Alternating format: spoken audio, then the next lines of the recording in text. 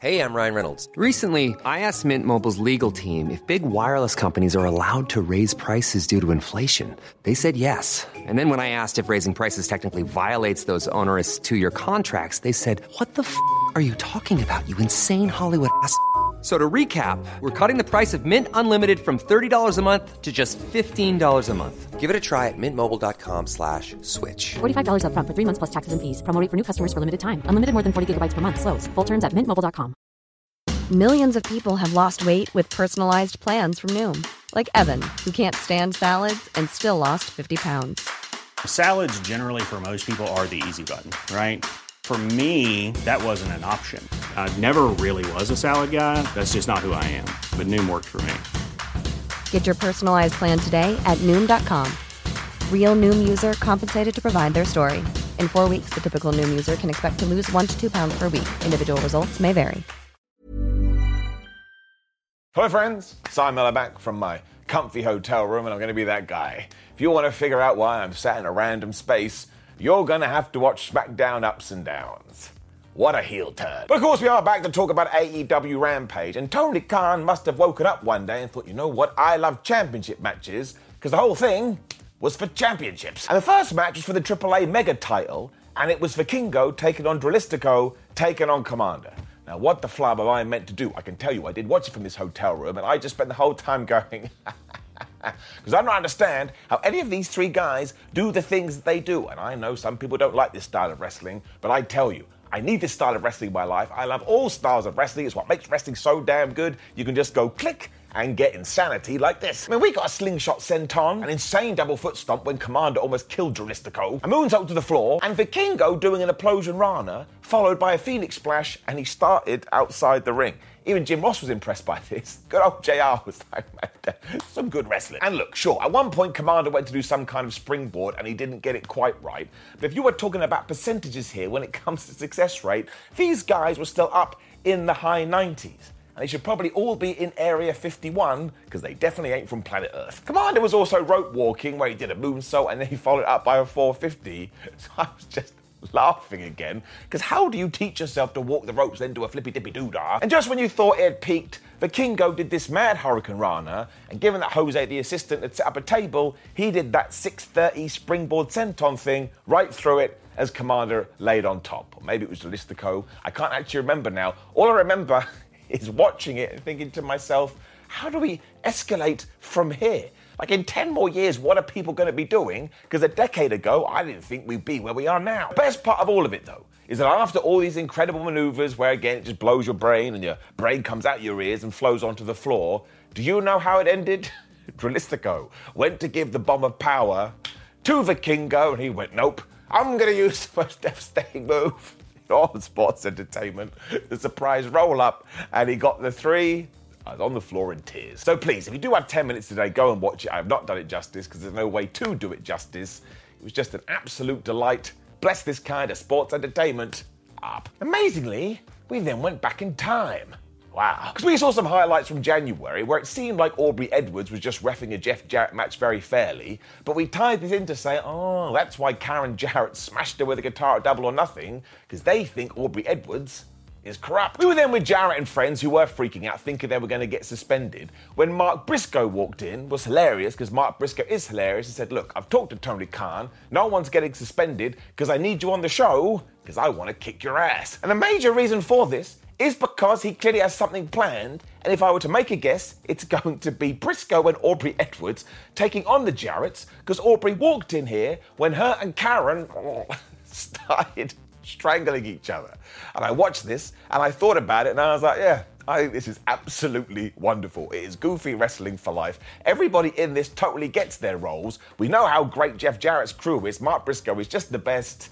This is phenomenal. This is what we should do with shows that are flying under the radar, to the point, I'm giving it an up. When Zack Sabre Jr. had another NJPW TV title defense, I mean, he is all over the place. He's going to rival Orange Cassidy. It was also against Action Andretti, so we knew what the deal was going to be here. Zack Sabre was going to use his technicality, whereas Action Andretti, once again, would be a flippy-dippy-doo-dah guy. Now, I do have to admit, if we are going to find the negative in this show, because they were all title matches, you knew that no belt was going to change hands, but they came up with something that was so damn fun. I talked to the Finger of Power, I don't care. Also, going back to how they were going to approach this match, at the start, Zack applied a wrist lock. So do you know what Action Andretti did? He kind of wiggled his hips and he did a springboard Rana.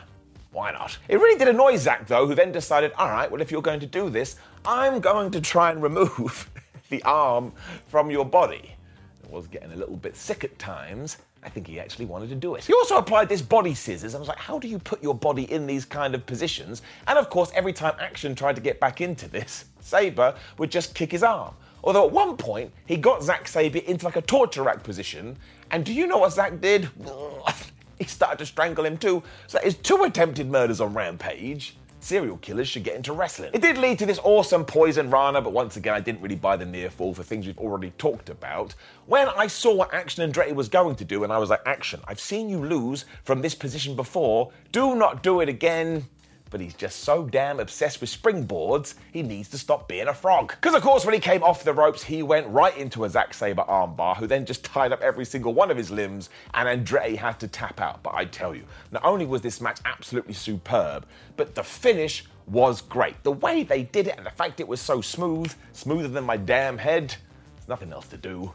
Give it an up. And it continued too, because it was then Willow Nightingale versus Emi Sakura for the NJPW Strong Women's title. Yes, now we all know the deal with Willow, she was a star anyway, but given the audible that was called after Mercedes Moné did get injured at that event, I really hope she's doing okay, this could be a blessing in disguise because now she's got a championship and the fans already warmed to her, but now they're treating her like a super duper megastar, which she is. Emi Sakura also rocks and she was hilarious here, because when she was getting beat up, she was just, alright, boop, and she poked Willow right in the eye. She then took her to the outside, threw her into Barry Barricade. Now, I can't get mad about it because I'm in a damn hotel. Somebody will knock on the door and say, "Is something wrong with your friend Barry?" And I'd explain to them and they think we were crazy. But it rolls up to like 55 or 56, got written down here. 56. Why is HR not doing anything? Beggars belief. Emi was firing here too because she hit what kind of looked like a crossroads and a crossbody for a near fall when she decided to go for the most devastating move in all of sports entertainment. But this Nightingale man, she went rah and powered out. Sakura still came back with a Michinoku driver, but this is when Willow was like, nah man, we ain't doing this no more. She pounced her with a pounce, it looked absolutely devastating, gave her this line, smashed her with the power of bomb, the bomb of power. I've absolutely lost it. And she got the 1, 2, 3. So yes, we never actually thought Willow Nightingale was going to lose here, especially because New Japan would be like, no, that's not happening. But I just thought it was a damn good match. It made that title feel better. And Willow, she is climbing that ladder rung by damn rung. I'm very excited about this. Which is when we got to the end of Rampage in our main event, and it was Shibata taking on Lee Moriarty. And as Lee himself said, he is just living in Dream World. He's taken on CM Punk, he's taken on Bryan Danielson, and now he's taken on Shibata, 3 guys in wrestling that at one point were totally out of the business. This was for the Pure Rules title too, and I really do enjoy Pure Rules, because not only do you get the whole 3 rope breaks thing, but you also get a time limit. And like he did a Ring of Honor, Shibata straight away is just like, man, I'm going to apply so many submissions that in around about 12 seconds, you ain't going to have any rope breaks left. Moriarty had a plan to this though, because he was like, I'm going to go after your knee, Shibata, which please me, just don't go after his head. When from nowhere, the New Japan legend applied a figure 4, and then bam, Lee Moriarty had to use another rope break. It did tie into the third one, which was kind of played off like an accident, but that's why I like this stipulation, because you can give depth to it and give it layers, when Lee was able to apply the Border City stretch. I was like, is he actually going to tap out Shibata? That's a stupid thing to think, it was never going to happen. Because instead, Shibata turned it in to the most devastating move in all the sports entertainment. And I was like, I tell you, don't tell me this isn't the most devastating move in all of sports entertainment. Even the legends know. He had it all down from here because he applied a sleeper, which actually did put Lee to sleep when he hit the PK to get the 1, 2, 3. And just when you thought we were done and it couldn't get any better, Daniel Garcia came out, he looked at Shibata, Shibata looked at him, and of course it means this is going to be our next match. And honestly, do I want to see Garcia versus Shibata? I absolutely do. I mean, I'm not even sure how we did get here, but let's not go back.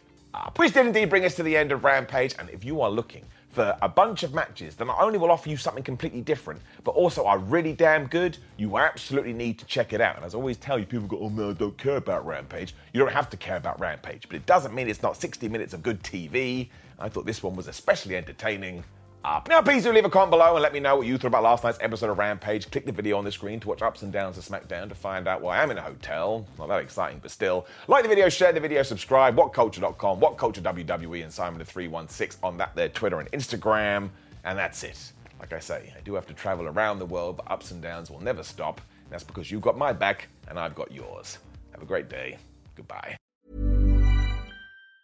Hi, I'm Daniel, founder of Pretty Litter. Did you know cats tend to hide symptoms of sickness and pain? I learned this the hard way after losing my cat, Gingy. So I created Pretty Litter, a health monitoring litter that helps detect early signs of illness by changing colors, saving you money and potentially your cat's life. Pretty Litter is veterinarian developed, and it's the easiest way to keep tabs on your fur baby's health right at home. Go to prettylitter.com and use code ACAST for 20% off your first order and a free cat toy. Terms and conditions apply. See site for details. Planning for your next trip?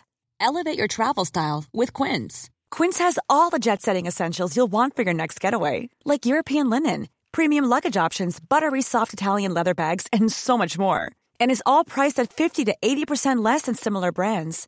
Plus, Quince only works with factories that use safe and ethical manufacturing practices. Pack your bags with high-quality essentials you'll be wearing for vacations to come with Quince. Go to quince.com/pack for free shipping and 365-day returns. Hey, it's Paige DeSorbo from Giggly Squad. High quality fashion without the price tag. Say hello to Quince.